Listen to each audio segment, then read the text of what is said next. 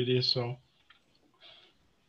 So we welcome you. God bless everyone. And those of you that are in ether land of the internet, we praise God for Facebook and Zoom and pray that you can see the video. If not, we'll make sure that we post it. But we praise God for our guests again today. This is Elder Anton Seals, Elder Jennifer Seals, and we are AJS Ministry and the Tabernacle of Fire in You podcast. We come on every Thursday. We also teach on Tuesdays at 2:00. But our special guest tonight on the Tabernacle of Fire is Reverend Travis A. Newsom. And we welcome him back. He was on last week. And even my son, Shimon, and several other people said that he did a great job teaching. He explained some things about the kingdom, between the heaven and earth kingdom. And he said, I never understood that. And he made it very plain. And I said, praise God. I said, well, he's going to be back on and we'll pray about it. And sure enough, you contacted me and you're back. So Amen. I thank God for you. I just want to share with people, not only is he an awesome teacher, but I want to read a little bit about his background. And about our guest, Travis is Newsom, Reverend Travis, earned his bachelor's degree in architecture in the Illinois Institute of Technology in 2004 and became a licensed architect in 2012. He's a member of the Apostolic Church of God, where he serves on the church board, on the Apostolic Church of God Ministry Alliance, and he leads the church worship team, prayer team, and men's ministry. Travis does really have a passion for declaring the gospel, teaching the gospel, even being used of God to invoke the presence of the Holy Spirit in worship and things pertaining to the kingdom of God in both word and song. The breadth, the depth, and the calling of his apostolic anointing allows him to flow as a spiritual workshop leader, singer, psalmist, preacher, teacher, and inspirational speaker. He is currently residing in the city of Chicago with his lovely wife and 3 beautiful daughters. You can email him at travis.a.newsom.ministries@gmail. If you're looking at this on Facebook, you'll see this in the description box. We'll also post this, and so that if you want to reach him and invite him to come do a workshop or to lead worship service or teach, we want to make sure that we put him in touch with you. And his ministry is TAN Ministry, and that's Travis A. Newsom Ministries. We welcome you, and now we want to also welcome your dad, Mr. Travis Newsom. We thank God for your son. He's truly a blessed man of God, anointed by God for such a time as this. And we just are grateful that we had the privilege of meeting him. And to all of you, I'm turning this over to Elder Seals so she can open us in prayer. And then I'll turn it over back to you, Brother Travis. Amen, Reverend. Well, Father God, we thank you on tonight for gathering of your saints, of your people, for the God, so that we can hear what thus saith the Lord. I ask you, Lord God, to let our ears be open, Father God, and so that we can hear your word, so that that seed can be planted and watered and begin to grow. In the mighty name of Jesus, I ask you to bless, Lord God, Elder Travis, Father God, as he deliver what you have given him in the name of Jesus. And I thank you and I praise you for all things work together for the good of them that love the Lord. In Jesus' name, amen. Amen. Amen. Amen. I do want to share with you tonight, as our special guest opens up, he's going to be teaching and guiding us through walking by faith. That's his subject. Now, if the Holy Ghost takes him in a different way, that's fine. Because I do believe that when God is speaking, be obedient to the leading of the Holy Spirit. But walking by faith, the scripture text comes out of 2 Corinthians 5:7. And let me share with you, listening audience, and to Reverend Travis, I've been teaching 15 weeks on Smith Wigglesworth book on faith. So, so it's not by accident that the Holy Spirit has given you this, and I thank God it's a refresher and a quickening of the Holy Spirit to let me know, confirmation from my wife and I on this podcast, that we're on the right path. God bless you. Welcome, Co-Pastor Gay Chisholm. Bless your heart. You brought some more sunshine into the picture. Hallelujah. Glory to God. I turn it over to our guest, Reverend Travis, and he's his pastor. Let me be respectful.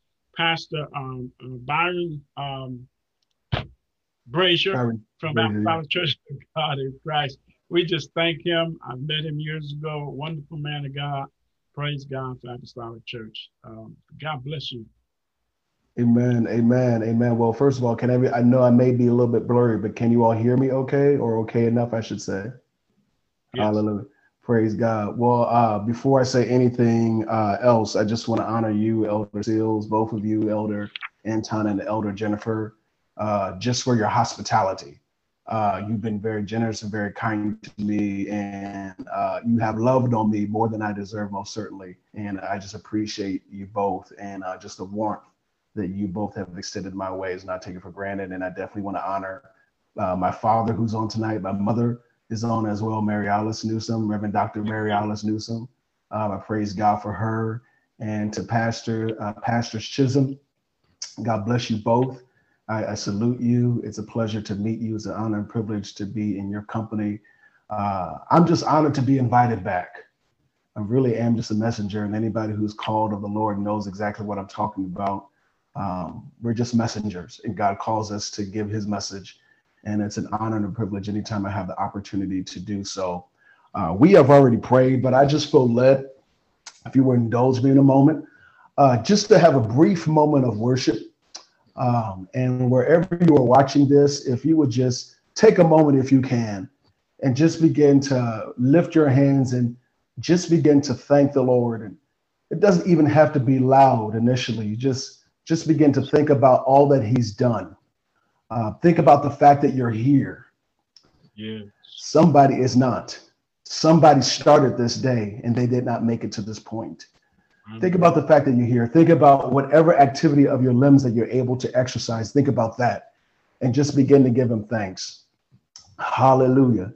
As we invoke the manifest presence of God on this line tonight, I do believe there is a teaching anointing on this line tonight. I believe that God is going to open up revelation, knowledge, and wisdom as we move forward in his word. And we just want to honor him before he pours out anything. It's in order to worship him. In fact, just indulge me a little bit more. Can we all just take a moment, lift our hands, and just begin to worship him in your own way? Just begin to magnify him. Hallelujah. Glory to God. Begin to see him in his greatness, in his awe, and his splendor. Hallelujah. He's the one who causes the rain to fall. He's the one that causes the sun to shine. He's the one that orders our steps. Hallelujah. He's the creator of the universe. Come on, let's just take a moment and get a picture, get an understanding how big our God is. Hallelujah, God, we worship you. Hallelujah, Lord. Glory be to God. God, we reverence your presence. We reverence your presence in this place.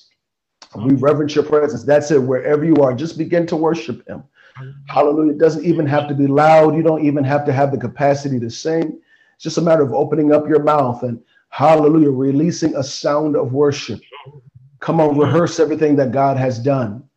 We won't belabor here, but it's fitting before we receive anything from the Lord that we approach his glory with thanksgiving and worship and reverence and awe and splendor. Hallelujah. We worship you, Father. Glory be to God. Hallelujah. And everybody said in Jesus' name, amen, amen, amen. I'm excited. I love the word of God, and I love gathering with people who love God's word and who are hungry for God's word. Because if you're like me, you recognize there is so much more we don't know. How many witnesses do I have? With as much as we would claim to know, as much as God has shown us, and we give him praise for that, the more we learn about him, the bigger we realize he is, the more we recognize that there's so much more that we don't know. And it is awesome to consider that the totality of his being is summed up in the person and work of Jesus Christ. And it causes us to realize how awesome Jesus is. Amen, somebody. Glory be to God. I won't belabor. Turn with me in your Bibles, if you will. Again, a quick hello to those of you who just joined in. We praise God for your presence. Good evening to you all. Amen. Praise God. Turn with me, if you will, to 2 Corinthians chapter 5. Glory be to God. I feel him already. I feel him already. Hallelujah. Thank you, Lord. 2 Corinthians chapter 5. And I'm going to read in verse 1. We're going to highlight verse 7. Just a heads up, but I'm going to begin reading in verse 1. Hallelujah. And I'll be reading in your hearing out of the New King James Version. For we know that if our earthly house, this tent, is destroyed, we have a building from God, a house not made with hands, eternal in the heavens. For in this we groan, earnestly desiring to be clothed with our habitation, which is from heaven. If indeed, having been clothed, we shall not be found naked. For we who are in this tent, notice that he uses that word tent again. That's going to matter later. Lock that in. For we who are in this tent groan, being burdened, not because we want to be unclothed, but further clothed. Watch this, that mortality may be swallowed up by life. Now he who has prepared us for this very thing is God, who also has given us the Spirit as a guarantee. Verse 6. So we are always confident. Highlight that word. We are always confident, knowing that while we are at home in the body, we are absent from the Lord. And then we come to verse 7. For we walk by faith, not by sight. Verse 8. We are confident. Yes, there goes that word confident again. Pay attention to that. We are confident, yes, well pleased rather, to be absent from the body and to be present with the Lord. And this is the word of the Lord. Glory be to God. So this passage, particularly verse 7, is quoted often. I think of a well-known preacher who recently went home to be in glory, who used to say this every time he was on TV, a man by the name of Dr. Frederick K.C. Price. And he would always quote this scripture. He always comes to mind when I think of this passage. Very familiar passage. And a lot of times we quote it to refer to faith generally. But I do want to honor the context in which these words are written. Paul is writing about the glorified body. We know, as Paul highlighted 2 times just in these 8 verses, that these current bodies, amen, as beautiful as we all are, these current bodies are temporary dwellings. They are tents. And that's relevant because Paul, by profession, was a tent maker. He made tents and he knew exactly what he was talking about. And tents are something that we associate with people who are nomads, people who aren't staying in a certain place for a long period of time, people who are on the move. That is an indicator of our journey in these bodies or these tents. Paul is highlighting that we have another body from the heavens that is eternal, built by God, not made with man's hands, built by God, that is waiting for us, that is eternal, that is greater, glory be to God, than these earthly bodies. And it's important to note because Paul is talking about some pretty fantastic stuff here.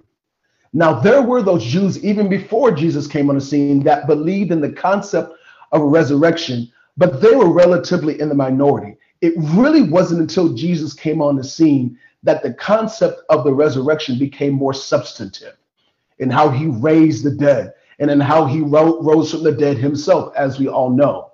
So Paul is talking about some pretty sort of, how should we say, seemingly irrational or illogical things. He's talking about this eternal and glorified body from the heavens. And from those who, from the innocent bystander, from those who are deep or theological, philosophical even, this would sound pretty crazy, all right? Pretty intense. Not your everyday conversation, but take note, this is what Paul was talking about. But notice in the text, he uses the word in the English translation, he uses the word confident twice. The English translation translates the word that he originally uses as confident twice. That matters. He's confident in something that he has not yet experienced. He's confident in something that he has not yet necessarily seen, but he's confident. Though he understands that Jesus rose from the dead, he did not necessarily, how shall we say, we have no evidence necessarily that he saw Jesus himself outside of maybe in a vision or the encounter he had when he was knocked off of his beast. He saw a vision of sorts, but he really didn't encounter Jesus like the other apostles, like Peter or John or James, who walked with him more so throughout his roughly 3-year earthly ministry.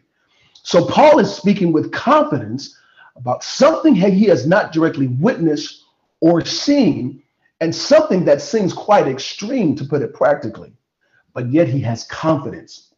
In fact, go with me. Let's look at chapter 4. I want to highlight something in chapter 4 and looking at, glory be to God, looking at the last verse, actually. This is relevant, the verse that precedes the passage that we read.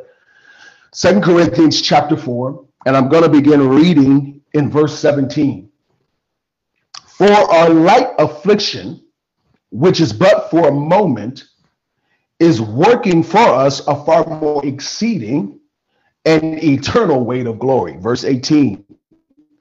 Watch this. While we do not look at the things which are seen, but at the things which are not seen. Now, practically, that does not make sense. I don't care how spiritual you are. I don't care how churchy you are. I don't care how much of a deep theologian you are. You know full good and well that phrase taken at face value does not make sense. Amen, somebody. But he says, but at the things which are not seen. For the things which are seen are temporary, but the things which are not seen are eternal. So Paul is beginning to open our understanding about this reality that is not seen or that is invisible. And can I pause here for a moment?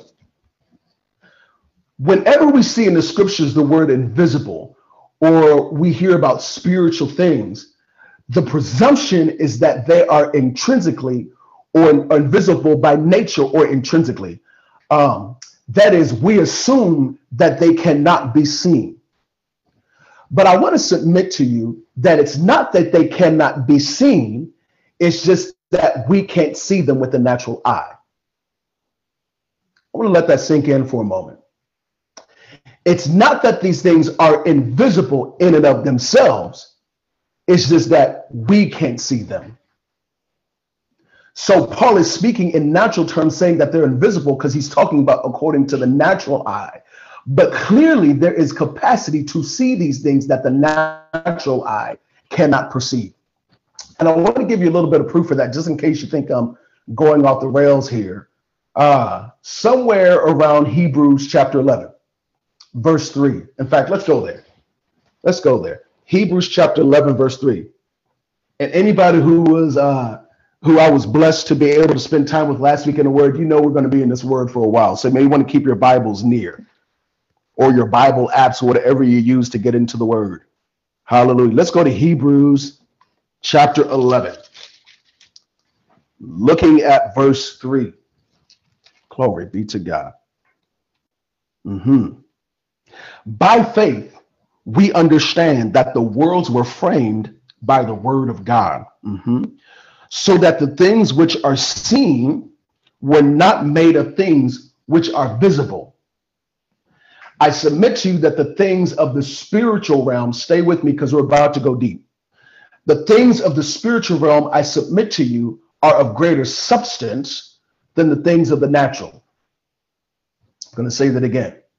The things of the spiritual realm are of greater substance than the things of the natural. We notice that's being evidenced by what we just read, that the things that we can see and perceive and experience with the natural senses, with the natural eye, were created by things or with things that cannot be perceived with the natural or the carnal eye. Amen, somebody. So that tells us that the spiritual realm is more substantive than the natural. And Paul really begins to speak to this back in the original text that we read in 2 Corinthians chapters 4 and chapter 5, and even toward the end of 1 Corinthians chapter 15. If I'm going too fast, just watch the replay. It'll be okay. It'll be okay. Just stay with me. So Paul is highlighting that there is a spiritual body. Watch this. A spiritual body that we shall inherit. And it's not to say as if, how should I put it? It's not to say, Paul highlights and says, it's not as if we'll be unclothed. He highlights and says we'll be further clothed. And that suggests that in comparison to the glorified body that we will receive, help me, Holy Ghost, that are currently we're naked in comparison to the body that we shall receive. That's so glorious, so complete will our spiritual and eternal body be, that moment when life swallows up mortality, glory be to God, when immortality swallows up mortality, that it's as if now we're naked. As beautiful and as handsome as we all look, God is saying it doesn't even compare to the glory that we shall receive. Amen. And that glory is more substantive, and we know it's longer lasting because it is eternal. So when we talk about Paul speaking of things unseen or things that are invisible, that word invisible is relative to our natural sight. It doesn't mean that it can't be seen. In fact, we know from the writing of the Epistle of John, 1 John, somewhere around chapter 3. Look at that passage. You skim down somewhere around verse 3. The apostle writes and says that one day we shall see him, for we shall see him as he is. That one day we shall see him and be transformed, be like him. I'm paraphrasing. But it indicates that an appointed day will come when we will see God clearly. So that means he can be seen. So when we say that God is invisible, just stay with me. I'm camping out here for a while for a reason. When we see scriptures that talk about God being invisible, it does not mean he cannot be seen. It means he cannot be seen with the natural or the carnal eye. So then that begs the question, how do we see these things? How can we perceive what cannot be perceived with the natural eye? How can we see beyond the natural eye? Help me, Holy Ghost. Because before this conversation, the question might have been, God, how can we see things that are invisible? But now we come to the understanding that these things are visible. We just can't see them. Man, I submit to you that on this journey of faith, that God slowly begins to peel back, glory be to God, the things that tend to blind us, and illuminates our spiritual eyes so that we can see him as he is. Paul puts it this way in somewhere around 1 Corinthians chapter 13. He says, now we see in a mirror dimly. Don't see it clearly. We see something. We have a snapshot or a sneak preview of the glory, but we haven't seen it in its totality, in its fullness. But one day it shall be made clear. We know that references the second coming of our Lord and Savior Jesus Christ, when it shall be made plain that he is King of kings and Lord of lords, and when all shall see him as he is. Glory be to God. Amen, somebody. Amen. So amen. The question becomes, how can we see beyond the natural? How can we see beyond what we cannot see with the natural senses? The first answer to that question, or the first part to the answer to that question, it's by the revelation that God gives. It's by the revelation that God gives. The word of God, the written word of God even, is the revelation of God. It is the record of that which God has revealed. It's the revealed will of God. It's the revealed plan and purpose of God. And the written word of God reveals to us the mysteries of God that otherwise we would not know. So it begins with receiving the revelation of God. We know from Romans chapter 10, verse 17 says, so then faith comes by hearing, and hearing by the word of God. We can't know what God does not reveal. We can't see what God does not expose in his word. So any capacity we have to see beyond the natural eye is first given to us by revelation from God. But we must receive that revelation. There are some they would never think, it would never cross their mind. I know there's a season in my life I was the same way. There's a season in my life I would have never thought to spend Thursday night getting into the word of God. Right? Everybody has that testimony. Hopefully everybody can bear witness, can testify that they had those pre-saved days when they weren't necessarily excited about digging into the word of God. Right? But he puts a desire on the inside of us once he causes us to see that this word speaks of a reality that cannot be seen with the natural eye. Very powerful. It never ceases to amaze me that in this book that we call the Bible, this great ancient book, that it reveals to us truths that are relevant even today. Now, for those of you who didn't join us last week, one of the things that we talked about were the Wright brothers, as an example, and how they're credited with discovering flight. And really what they stumbled upon, or put more appropriately, what was revealed to them, were the principles of physics that govern flight. Those principles were already there. They didn't make them up. They were already there. The science that governs flight already existed. But they happened to stumble upon those principles that governed it so they can manipulate it and create this wonderful thing we call airplanes. The principles were there. Same thing with the Word of God. This Word gives us insight into spiritual realities that would otherwise not be known. And I realize at first this conversation may seem elementary, but if you consider some of the things that Jesus conveys, it takes it deeper. Now, last time we talked about some of the principles of the kingdom and the power that God has given us. And for many, this is hard to receive. For all of us at some point, it's hard to receive, to be honest, because for us, it's not something that we have typically experienced. We weren't necessarily born in these bodies with the capacity or with an awareness that we could heal the sick by faith, raise the dead, cast out devils, cause souls to be converted by preaching the gospel. We had to come into that understanding. That's what Jesus is conveying to us. We touched on John chapter 14, around verse 12, when he says, most assuredly, I say to you. And you know what? Let me pause there. Anytime the master and the King of Kings is inclined to add a little extra, if you will, to what he's about to say, that is a hint that whatever he's about to say may be a bit hard to swallow. He is giving you a heads up and letting you know what I'm about to say may be a little hard to believe, but give ear to me anyway. He says, most assuredly. Think about it this way. He is the way, the truth, and the life. So truth is speaking, and truth is saying, most assuredly, I say to you. It's phenomenal. Truth is saying, most assuredly, I say to you, he who believes in me, the works that I do, he will do also.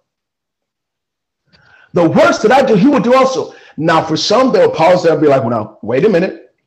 Okay, maybe that means maybe he's talking about loving. Maybe that means we'll be more loving, we'll be more compassionate. Or maybe that means preaching the gospel. It is inclusive of those things, but it's also inclusive of those other things. Remember, we talked about joint heir status. We talked about that in Christ, we have joint heir status with Jesus. That means that whoever you're a joint heir with, whatever they have, you have. Can I say that again? When you are a joint heir, whatever they have, you have. That's right. Oh. Can we go a little bit deeper? Jesus said, what you see me do is what I do, the works you see me do, these works I saw my Father do. So I'm able to do the works of my Father, help me, Holy Ghost, because I saw my Father do it. Are you with me? Now consider this principle. If God reveals it, there is capacity to repeat it.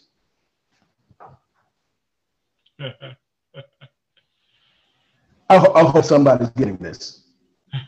So then there's significance in God coming in the person and the work of Jesus Christ. Emmanuel, God with us. In him dwells all the fullness of the Godhead bodily. Glory be to God. And he has come in a way that man, that flesh, glory be to God, can see him. And he does all these profound things in their sight. Praise God. That's why we have the scriptures. A lot of people look at it as just as an ancient mythical book, but it's actually a newspaper of sorts. It's actually a journal. It's actually a collection of journals and news clippings, if you will, and letters and communications, emails of their day, if you will, that convey eyewitness accounts of what Jesus did. He did it in their sight. So when he talked about the kingdom of God being at hand, or the kingdom of God being within reach, He not only declared it with his mouth, but he demonstrated it by what he did. And essentially he's saying, the reason you see me do this now, glory be to God. Lord God, I feel something right there. The reason that you see me doing this now, this is a sign that that power has been released, that you have now been authorized to operate in the same. That's right. Glory be to God. And I want to pause here because God dropped in my spirit. That's a sign of somebody. God has been putting some stuff in your spirit. And there's some things and some dreams that you have not experienced yet. And what you may not recognize is that if God revealed it to you in a dream, that is a sign that he's going to manifest it. That is like the permit. Can I put it this way? Any building that wants to be built, any developer or business owner that wants to construct a building, any architect that wants to work with erecting a building, they have to get a permit from the city. And a permit is a document that indicates that the city is conferring permission, help me, Holy Ghost, for the construction of the building. So whenever God gives you a vision or a dream, and you know it's from him, that is the permit. If God has given you the vision, that is the permit. Glory be to God. This written word is the permit. Right. The words of Jesus are the permit. Lord, glory be to God. In Mark 9:23, Jesus says, if you can believe, talking to a man who had a son who was demon possessed, and the disciples could not, if you will, heal him or could not deliver him. So they brought him to Jesus. I'm paraphrasing. Mark chapter 9. This man in great frustration essentially is turning to Jesus, and Jesus is like, do you believe? The man says, Lord, I believe. Help my unbelief. Lord, have mercy. We could camp out there all night. But he says, Lord, I believe. Help my unbelief. Jesus says, if you can believe, all things are possible. Help me, Holy Ghost. To him who believes. May I submit to you, whenever God says it's possible, that means it's permissible. Yes, yes. Whatever God says is possible, in the context of what we ask him for, that is God giving the permit. No, we're not talking about wickedness and sin. We're not talking about that, because it's possible to do those things, but it's not permissible. But when it comes to something that we're believing God for, when it comes to the promises of God, if he said it, that is the permit. Lord, I hope y'all get in this.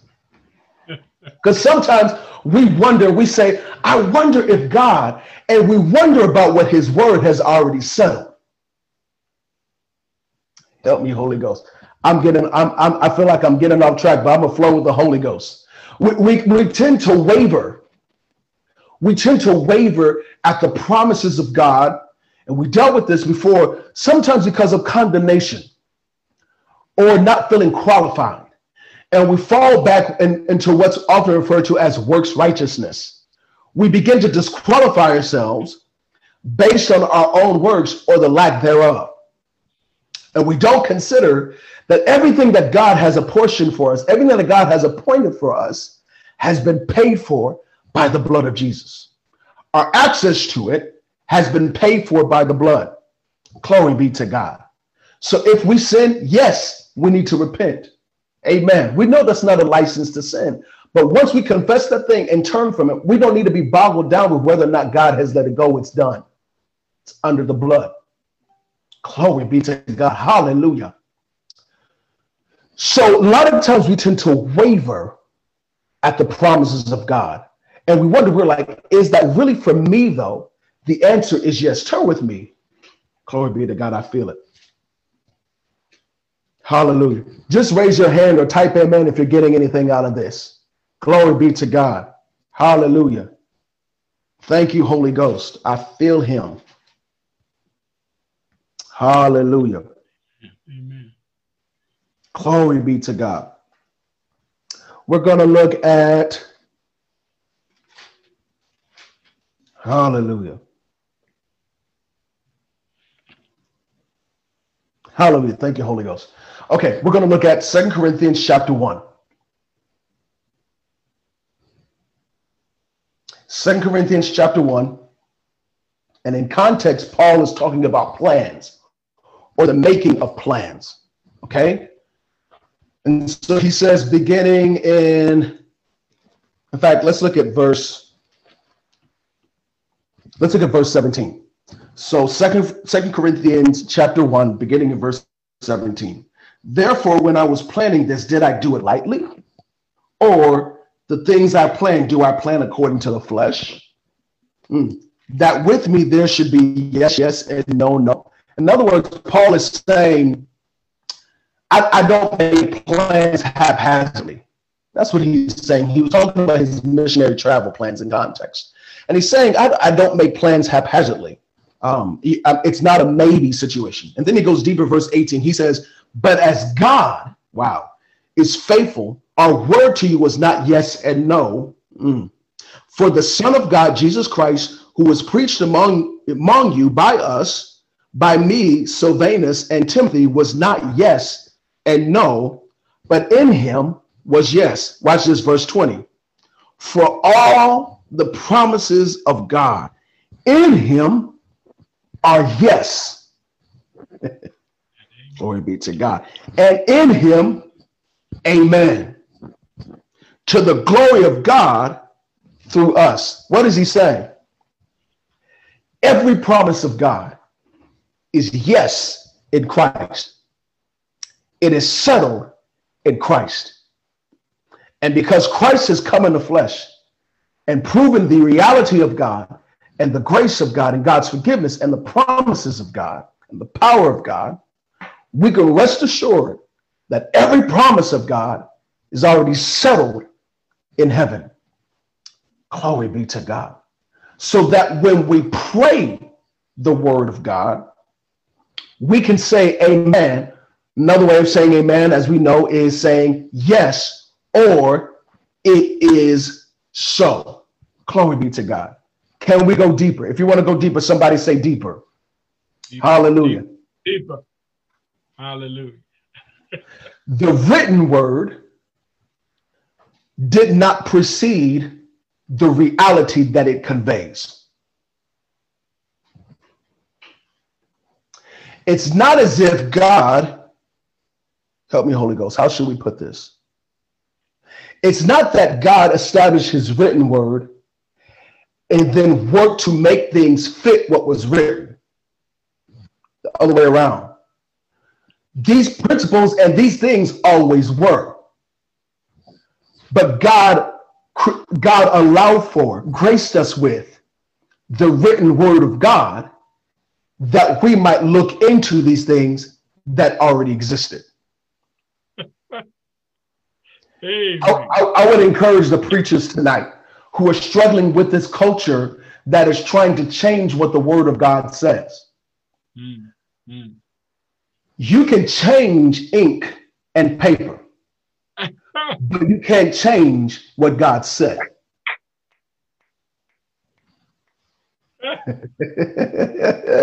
That's worth the praise break for the preachers and the pastors and the evangelists. That's nice. You can change the ink. You can change the language. Can't change this. You can put whatever cover you can put all kind of crazy things on the cover, but you can do whatever you want. But God is so God that his word cannot be changed, nor is his word intimidated. Glory be to God. Hallelujah. You know, that's why, by the way, it's good to start getting into the word of God with worship and reverence and coming into an alignment with the conscious awareness of how big the God we serve is. Help me, Holy Ghost. Y'all pray for me because I feel it tonight, and it's dangerous when it gets like this. I'm going to tell you something. It's dangerous when it gets like this because I can go all night, but I won't. God has provided for us his written word that we might get understanding of that which cannot be seen by the natural eye. So we can get an understanding of those things which have yet to come to pass in the natural, They're done in the spirit, but they're not done in the natural. Now, I may have lost some of you right there. You might say, what is he talking about? So remember earlier on, we were talking about how just because it's invisible doesn't mean it can't be seen. And just because you haven't seen it happen doesn't mean it has not already been done. I'm going to say that again. Just because you have not seen it happen yet does not mean it has not already been done. Remember, time does not envelop eternity. Eternity envelops time. In eternity, there is no time. There's just now. Whatever is, whatever will be in the spirit is. Whatever was in the spirit is. Help me, Holy Ghost. Is it okay? Is it okay that we're going this deep? Hallelujah. If it's okay, somebody say amen. Let's go deeper. I believe we have some deep people tonight. Glory be to God. So eternity envelops time. That's why the Bible says in the beginning, God. Notice it didn't say that in the beginning there came to be God. Just says in the beginning, God, which means he already was, or shall I say is, at the beginning and in the present and at the end all at the same time. I promise you, I'm not trying to sound super spiritual or deep. This is the best way I can put it. He's not limited to time. So whatever he promises, glory be to God. In the natural, you may not have seen it yet, but in the spirit, it's already done. I'm going to let that sink in. Whatever God has promised in the future tense, in the realm of time, in the spirit, it's already done. Let me put it a little bit deeper. You remember how we said that the written word gives us insight into the spiritual realm? Remember we talked about that. When God gives you a promise, in fact, let me put it this way. How many witnesses do I have that God has given you a vision or a dream, and visions or dreams, and you've experienced them come to pass? And sometimes when you're walking in, you just have to stop and just be like, oh my God, I remember when I was believing God for this, and now I'm in it. Lord have mercy. I could shout right there. Lord have mercy. Glory be to God. So you know what I'm talking about. Hallelujah. When he gave you that vision, it's not like you just had an imagination. What God did is that he opened your eyes to see what was already existing in the spirit.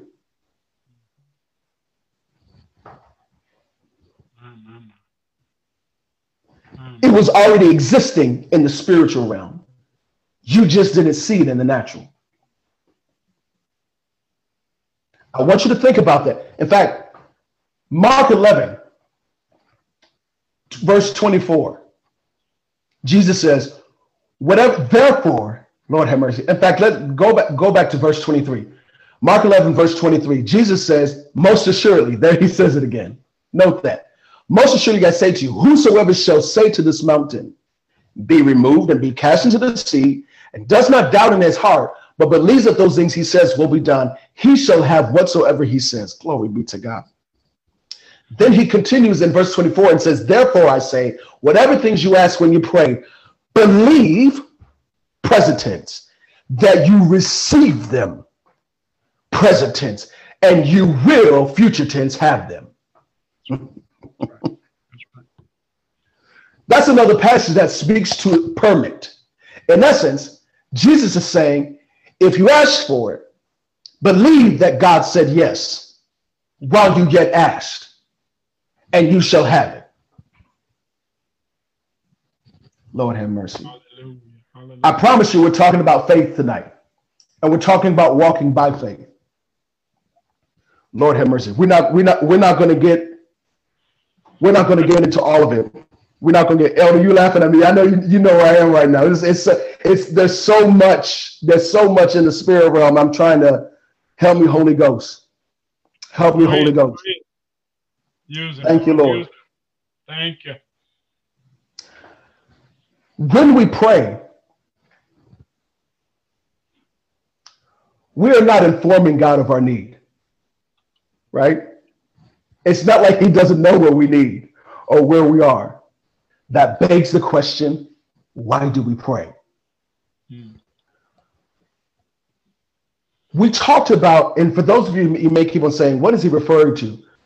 Last week, we talked about the gospel of the kingdom of God. You can find that on Elder Anton Seals' Facebook page, or even on my YouTube page, Travis A. Newsom. Go there, you'll see the video. It will be great to reference for what I'm about to talk about. We talk about, help me, Holy Ghost, how the prayer that Jesus taught really was a teaching moment, more so than we realize. He is teaching us the will of God pertaining to us. That prayer really is more affirmative. And I submit to you that there is an affirmative aspect to prayer that oftentimes we overlook. A lot of times we consider prayer, we focus on making our petitions known to God. And sometimes that phrase is a bit of a misnomer because it suggests that God doesn't already know. It really more so is a way of us coming into an understanding that God knows what burdens us. It's almost like if you talk with those who are psychologists or who are therapists or who work with counseling, a lot of times what they do is listen to their client. They listen and they allow their client to talk through those situations and circumstances that they're dealing with. Amen, somebody. And that is part of the work sometimes of therapy. That's an aspect of prayer, that when we lay our petitions before the Lord, what we're really doing is that we're shifting the burden from us to him. And we're allowing space for expectation for him to move on what we're believing him for. Can I go deeper? That's why it's important to pray the word of God. I call it biblical prayer. Now, some people, they'll say they're praying and what they're doing is just wishing. We're not talking about wishing, and I don't mean to be insulting. I'm just trying to be clear. Sometimes we give God a wish list. We ask God to do all kind of crazy stuff that's contrary to his word. And we stumble into witchcraft trying to get God to do things that are contrary to his will, which is a definition of witchcraft, if you will, using God-given power to do things that God did not ordain. Lord have mercy. We can camp out there for a while. I'll leave that alone. But when you pray according to what God has promised, what that does is that builds faith. So then faith comes by hearing, and hearing by the word of God.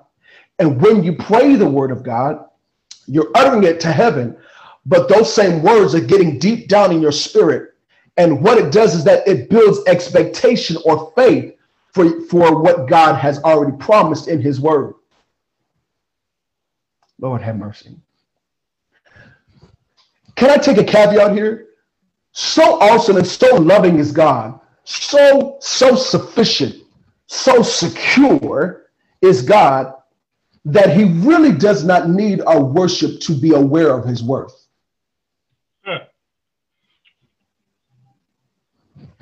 He doesn't need us to give us our petitions in order to know what needs to be done on our behalf. I have 3 beautiful girls.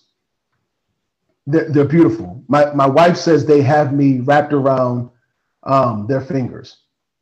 And unfortunately, she's probably right. I love those girls.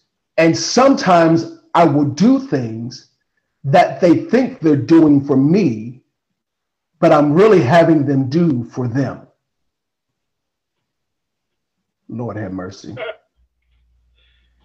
That's good. That's good. We talked about last week in worship.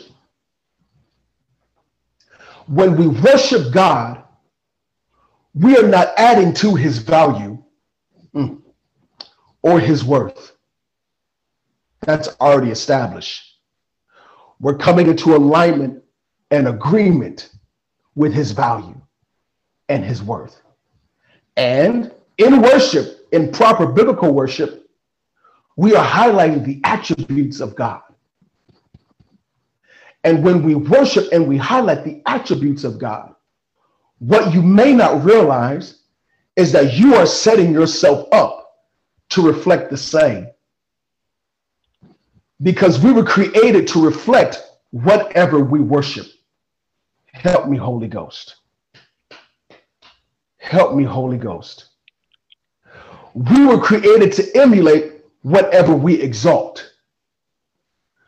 We were created to imitate, to walk like, to talk like whoever we look to as our role model, as our God, as our go-to. So God created this thing called worship, if you will, that we might reflect on him. It's almost like Moses when he went up to the mountain, and my Missouri dialect came in. You hear me say mountain? The mountain. When Moses went up to the mountain and he saw the hinder parts of God's glory. My God, help me, Holy Ghost. Thank you, Jesus. And just from looking at the hinder parts and coming down from the mountain, says that his countenance was so bright that they couldn't look on him. They had to cover his face because it was so bright.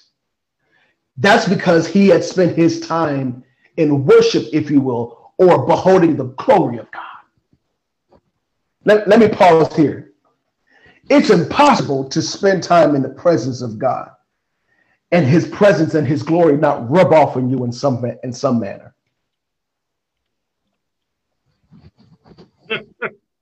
Lord have mercy. It's impossible to spend time in God's presence and it not change you and not impact you. Because in God's presence, our ego and our pride is stripped away. And he does something on the inside of us that causes us to look like him. We're still talking about walking by faith, by the way.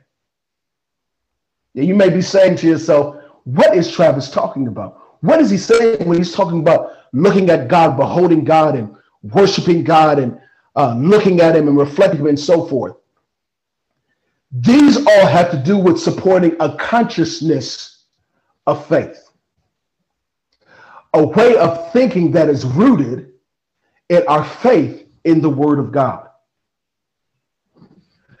The walk of faith is a lifestyle.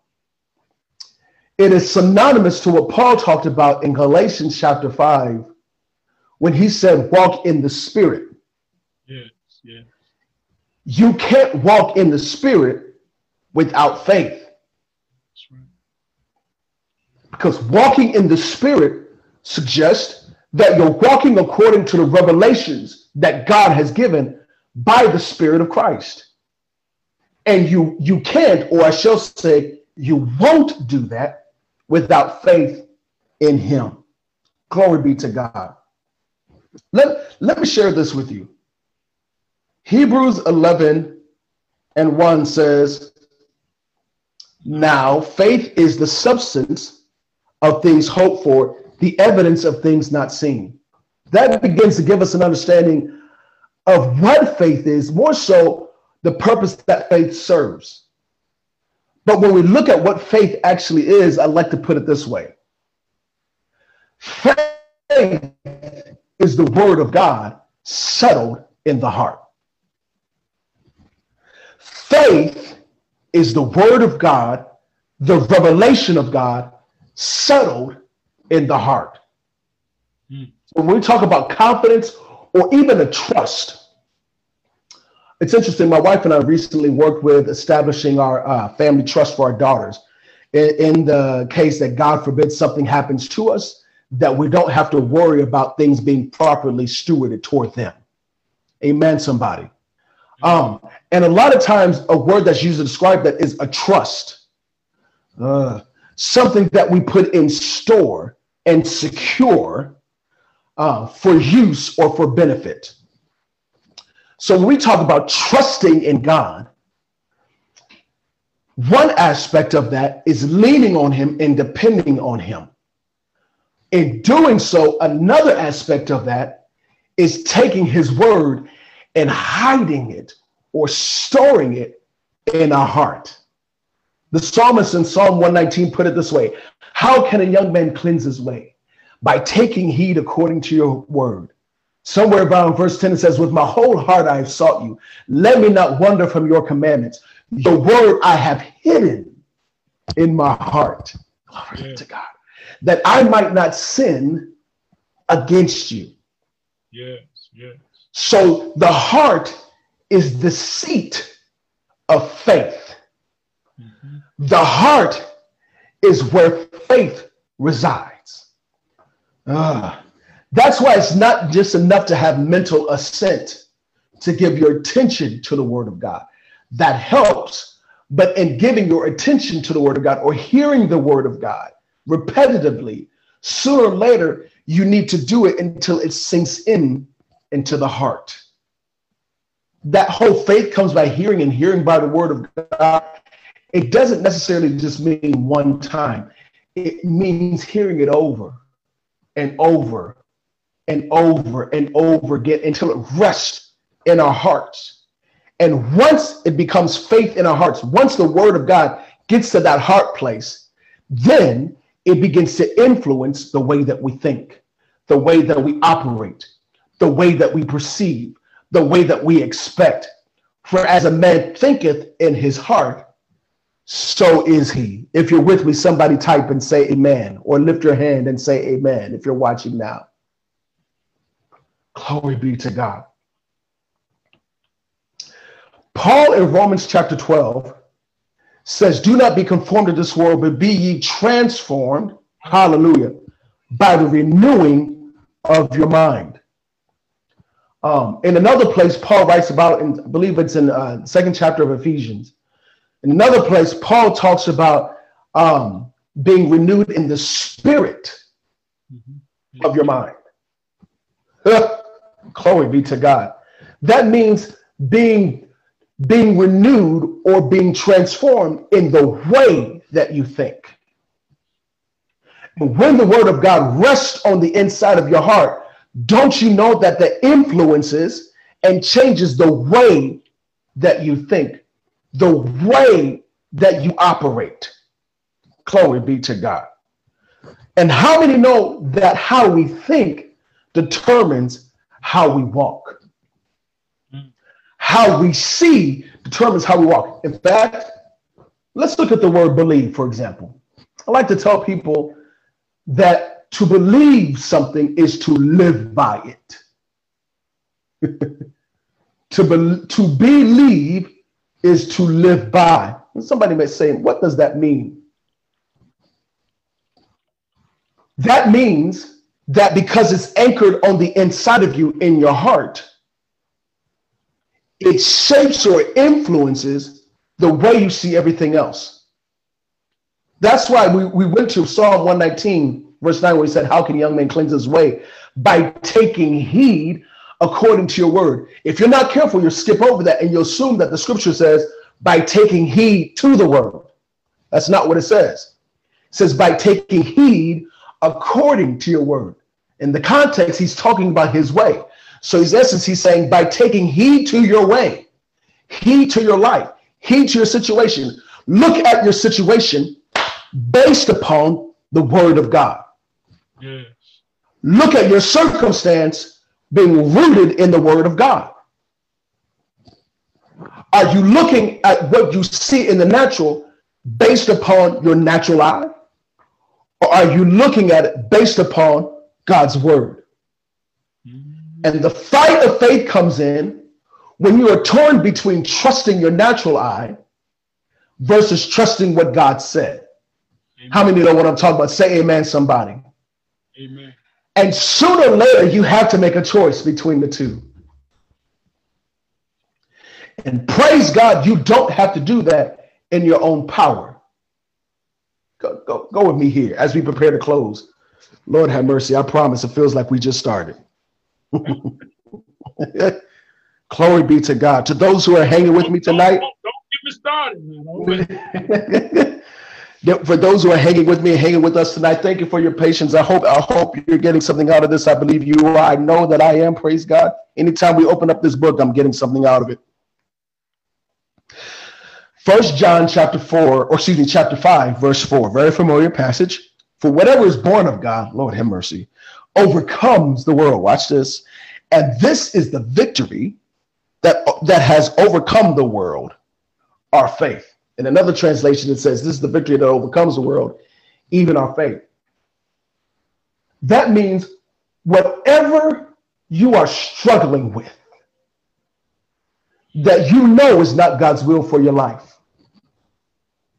And you say, God, this seems too hard for me. I don't know if I can overcome this. How many witnesses do I have? Amen. Lord have mercy. Amen. And the temptation is to quit and to give up. You have to ask yourself the question, is this what God said my lot would be? Is this what God promised me? And if the answer to that question based upon the written word of God is no, don't quit on that thing.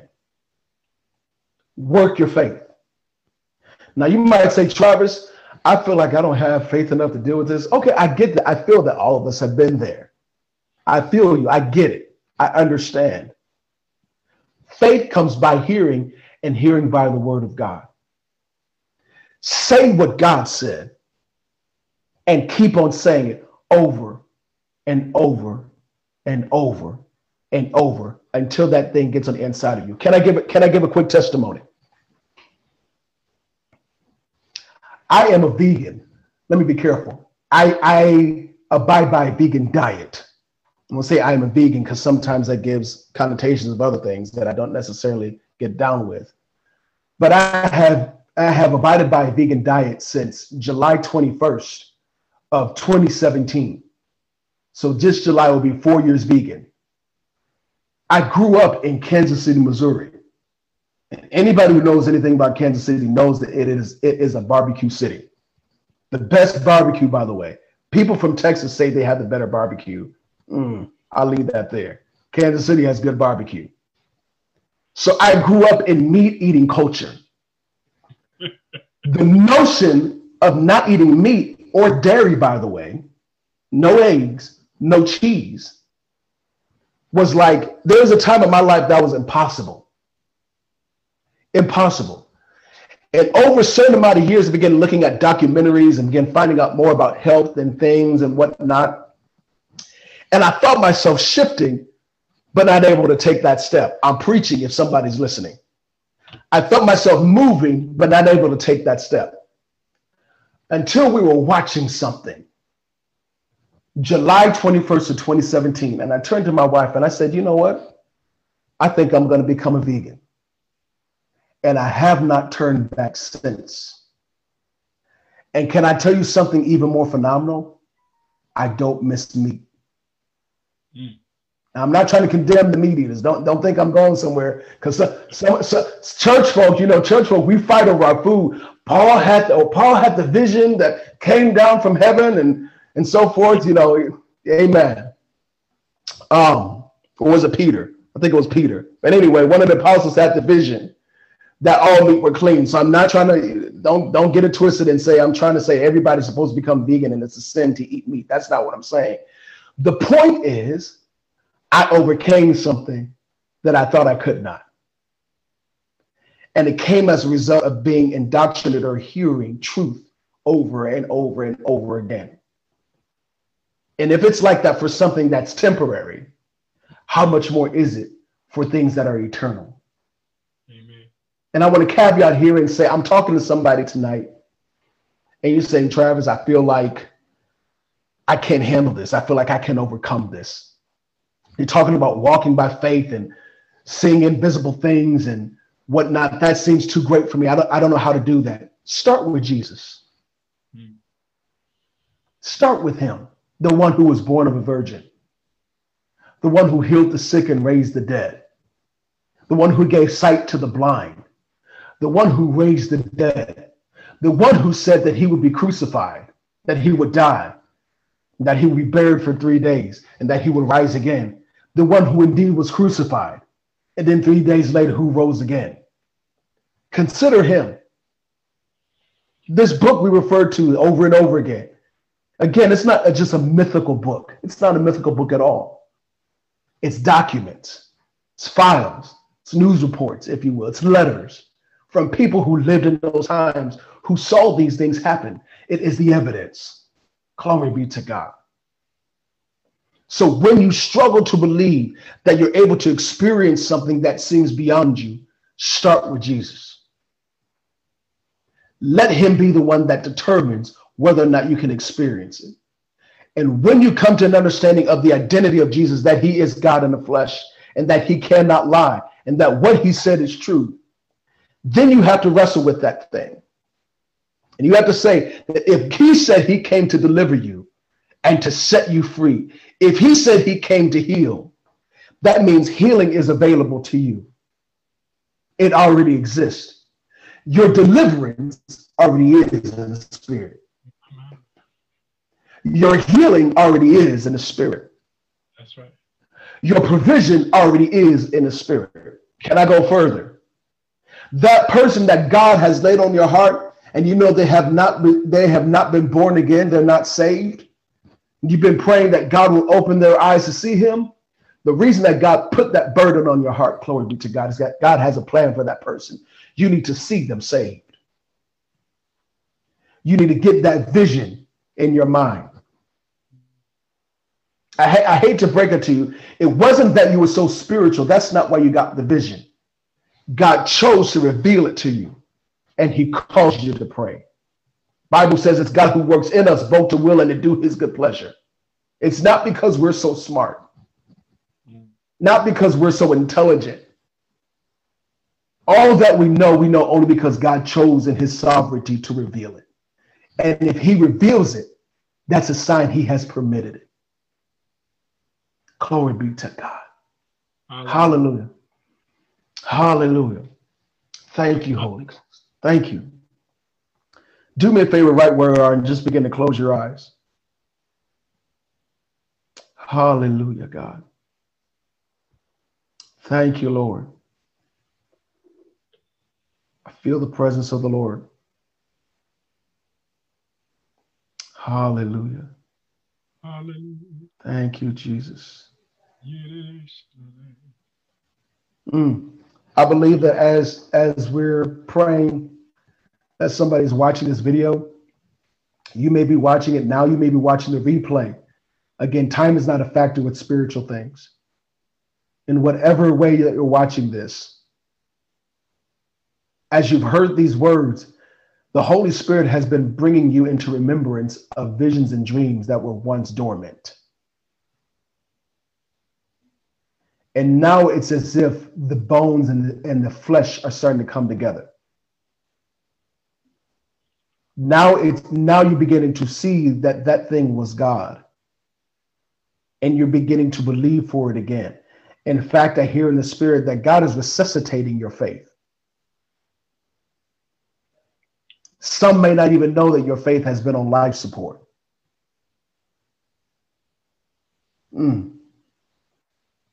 But God is saying tonight, you've received impartation. God is saying tonight, I'm breathing afresh on those dreams and those visions. Glory be to God. Hallelujah. I know I'm talking to somebody. Just do me a favor. If I'm talking to you, say that's me. Whether or not you want to type it or whether or not you want to say it or lift your hand for those who are current with me in the Zoom, you say that's me. Hallelujah. Hallelujah. God is saying that this message tonight was your sign. And the reason I'm bringing those visions back to remembrance is because those are things that I ordained. And this meeting tonight was an appointment with me, God says, to remind you that it was me who put it in your spirit. God is saying that what you saw wasn't a figment of your imagination. I was revealing it to you. You didn't recognize it as a revelation, but it was from me. God is saying, thank you, Holy Ghost. God is saying that's why it won't leave you. That's why it keeps on coming back. Glory be to God. And I keep on hearing, oh, help me, Holy Ghost. Hallelujah. Thank you, Lord. I keep on hearing resuscitation. God is resuscitating your faith. He's resuscitating your faith. Glory be to God. Hallelujah. Glory be to God. God is saying that I'm strengthening you in the spirit to believe for it again. God says the reason that faith is necessary is because that faith creates a capacity for you to be a steward of what I'm bringing into your life. Glory be to God. Hallelujah. Just indulge you for a moment. I feel God moving and ministering, and I don't want to rush past this. Hallelujah. Hallelujah, God. Thank you, Lord. Hallelujah. Thank you, Lord. Hallelujah. Hallelujah. God, I feel your presence. Hallelujah. Oh God. I hear God saying that it's like you're right on the edge. You've been believing, but maybe you strayed from spending that time speaking the word of God over yourself. Maybe you strayed from that time in the word. Maybe you've allowed other things to creep in and it's messed with your faith mindset. And you got off course in believing. It's not that you're not saved. It's not that you don't love God, but you've been distracted. Hey, glory to God. And God is saying what you've been believing for already is. I'm just waiting for you to believe for it. And I hear somebody say, but God, I've been waiting on you. No, you haven't been waiting on God. No, you thought you were. He was waiting on you. Yeah. Oh my God, I feel this. The love of God and the grace of God toward us is so rich. Ladies and gentlemen, if only we knew how deep God loves us, how deeply God loves us, it will blow our minds. We wouldn't be able to handle it. And God is saying, thank you, Holy Ghost. It's almost like a river that God wants to pour into you, but it's blocked by your unbelief. Bible records that when Jesus went to his own hometown, the Bible says that he could not do many miracles there. Not because he wasn't willing, not because he wasn't able, my God, but because they weren't able to receive it. They didn't have the faith for it. And I know I have some people that say, okay, Travis, you sound like one of those faith people that say you can do all this kind of stuff by faith and all that kind of stuff. Quite frankly, yes, that is what I'm saying. That is what I'm saying. Now, we know better than to believe for stuff that God has not ordained. We know that we can believe for healing, but God has a set time for all of us to leave. Don't misconstrue what I'm saying. Help me, Holy Ghost. But what I am saying is this. To who I'm talking to tonight, God is saying that rebuttal does not apply to your situation. God is saying that I'm calling you to believe. And I've been waiting for you to trust me. Yeah. And you might say, God, why do I need to trust you? Why can't you manifest it? Because when you're able to trust him for it, that is evidence that you are ready to handle it. Yes. And some of you need to thank God that he didn't bring it too early, because you would have messed it up. That's right. Oh, gosh. Lord have mercy. Lord have mercy. Lord have mercy. God, I feel God moving. If you're just with me, just lift your hands and just begin to worship him. I feel God moving. I feel him moving. I feel him moving. And some of you may be like, this is all super spiritual. I don't know what's going on. It's okay. Just hang with me. It'll be worth it. Glory be to God. Hallelujah. God has not forgotten about you. He's asking you to trust him. Thank you, Holy Ghost. That dream that he gave you, I keep on going back to this for a reason. You thought you came up with that dream and that vision. And you don't recognize that it wasn't, you were impregnated with that dream. God put it in you. And when you understand that, you won't doubt it.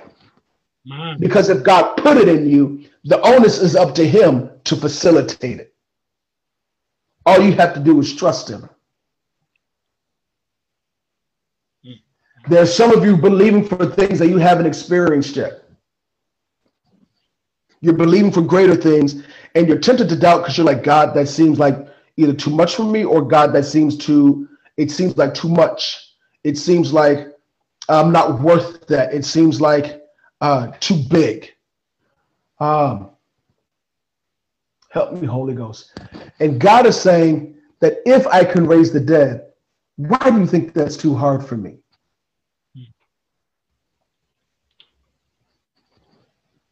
Nothing too hard.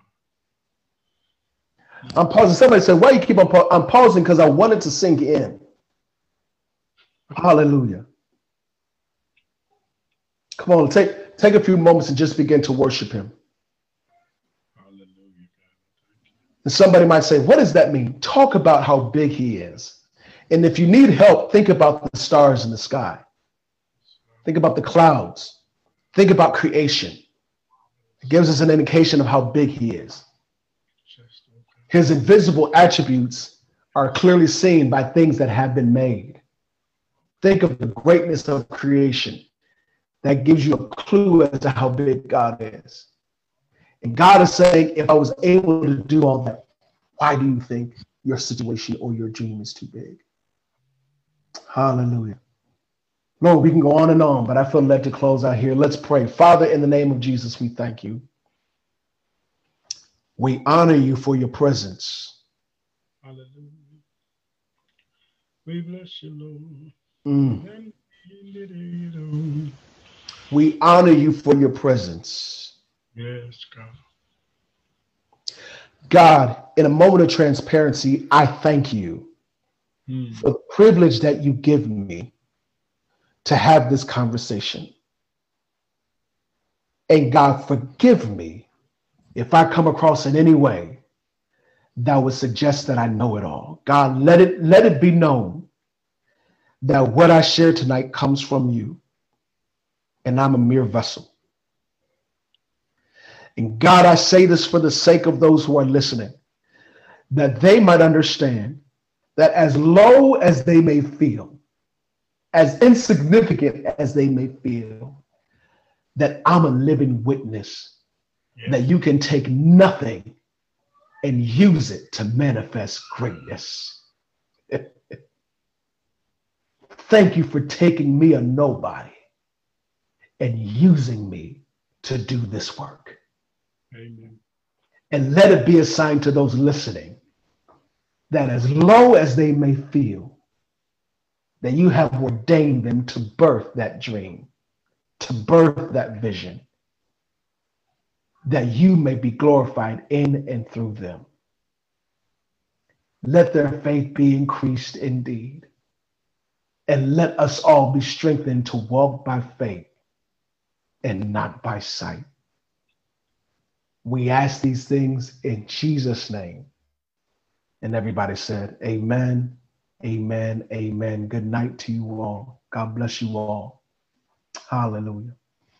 Hallelujah. Hallelujah. Hallelujah. Hallelujah. Praise the Lord. Glory. Hallelujah. Glory. Thank you. Hallelujah, God. Thank you, Reverend Newsom, for the wonderful teaching. My heart, my spirit, and my soul says yes. Glory to God. Amen. Hallelujah. Hallelujah. Amen. Hallelujah. Hallelujah. My. Elder Fields, I don't know if you have any closing thoughts or comments. I know you always tell me don't do that. But I can't help it. It is so rich. And God, so for me, it's a rhema word from the Lord. So sometimes you just have to let it settle in, let it soak in. Hallelujah. Just let it soak all in. Just meditate on his word. He said, oh, taste and see that the Lord is good. Hallelujah. Hallelujah. Can I sing this right quick? Can I sing this right quick? Can I get this off my? Can I get this out of my spirit and off my? Yes, Lord. Yes, Lord. From the bottom of my heart to the depths of my soul, it's yes, Lord. Completely yes. My soul says yes. Oh, yes, Lord. Yes, Lord. From the bottom of my heart to the depths of my soul, yes, Lord. Completely, yes, my soul says yes. Hallelujah. Hallelujah. I'll blame Pastor Chisholm for that one. That's hallelujah. I'll take the weight. I felt that, yes. I felt that, yes. When you said yes, I felt that thing. Yes, sir. Amen. Yes, yes, yes. Glory to God. Reverend, I smiled so much my jaws hurt. Glory to God. You know, when I think about the goodness of God, hallelujah, and the confirmation of this message, this teaching, when my wife said "rhema word," amen, it gave me what I started out saying when your dad was on live with us early on, and I said, this is confirmation. Because I've been teaching 15 weeks on Smith Wigglesworth. Yeah. Every week, I just added it up. By the end of the 19 chapters, I'm averaging anywhere from 7 to 8, 9 pages of notes that I share every week with the listening audience. That's close to 130. That's a book of notes on paper. And when you can tap dance into that message like that, that's confirmation. Glory to God. God is calling the world to a place of faith. Because we don't truly, and I asked this question honestly to everybody. I've been in ministry a long time. Pastor Chisholm, we go way back. I don't hear the depth of this kind of teaching on faith. And I know that it's out there. But faith is such a challenging word because it is God. If you look at, I don't want to teach, but go to Luke 8:11. He says the parable, the word is a seed in this God. Substance of things hoped for is the very source of who God is. So now you have hearing of the word and the word framed. So when you say that you see an invisible because you're walking in his word, when you have a relationship, I'll sit you in a heavenly place. So I sit you in a heavenly place to give you revelation, to enlighten you, because I've called you to be my kings, my priests. I've called you to be my battle. So why do you give you all this power and y'all don't know how to use it? Glory to God. And he's calling the world back to a place of worship. Yes. That's what praying through the word of God is really the purest sense of worshiping and praising him, because it takes you to a place of habitation. Habitation means that I'm not just communing in the conversation. I'm habitating with you. I'm dwelling in your presence because you call me to dwell in you, because you said I am the tabernacle. That means it is not that you're the tabernacle, it's just I dwell in you. You're the flesh of the spirit that I created, that I had to cover you because you're so powerful that you reflect me. You are image of, so the greater grace is the word being performed by you. Hallelujah. Hallelujah. That it's not just by, you don't know who has the faith and who has the faith of the mustard seed is really God's word. Yes. All you need is just a little bit. So what you did for me tonight is give confirmation of why he put us together. Why he's connected and asked and directed my wife and I to have this podcast to bring more and more people with a message from God. And it doesn't just have to be biblical, but God's word is moving in the universe, in businesses, in politicians. That God's raising up a remnant, Pastor Chisholm, of people, Elder Jennifer Seals, co-pastor Gay Chisholm, God has raised up a remnant of people by this worship, by this experience tonight. Yeah. And so I've been refreshed. Glory to God. And because for me, when you're pouring out, there's not too many places that you can go get poured back into, except from the Word. Praise the Lord. And when you tap into the well of the Word, the living Word, because you are, but there's a river, the rivers of living waters in you. So I just want to tell you, thank you for the cup of the New Testament. Glory to God. I close with that. Amen. Glory to God. Praise God. Amen. Praise God. And so thank you for the bread. Thank Glory you for the to cup. God. Thank you for the water. It's good. Amen. I'm not wiping my mouth because I'm sweating. I'm just letting you know I ate good at the table. I got to go. God bless you both. Love you. God bless you, Pastor Chisholm. God bless you. God bless see you everybody. again. I see you. We'll see you in a week or so, everybody. God bless you. This is Elder Anton Seals. We're going to sign off. Thank you so very much. I lose track of time. Peace of God be with everybody. Thank you, Pastor Chisholm. Thank you so much, Travis, Reverend Travis, Newsom, everybody. Please, God. Elder Jennifer Stills, thank you for always being by my side. God bless everybody. We'll be back on next Thursday. We'll be on Tuesday. We'll be chapter 15. Hallelujah. Bless your heart, everybody. Take care. God bless. Peace and love. Bye-bye. Peace and love. Thank you. Beautiful job. Hallelujah. Ending. Hallelujah.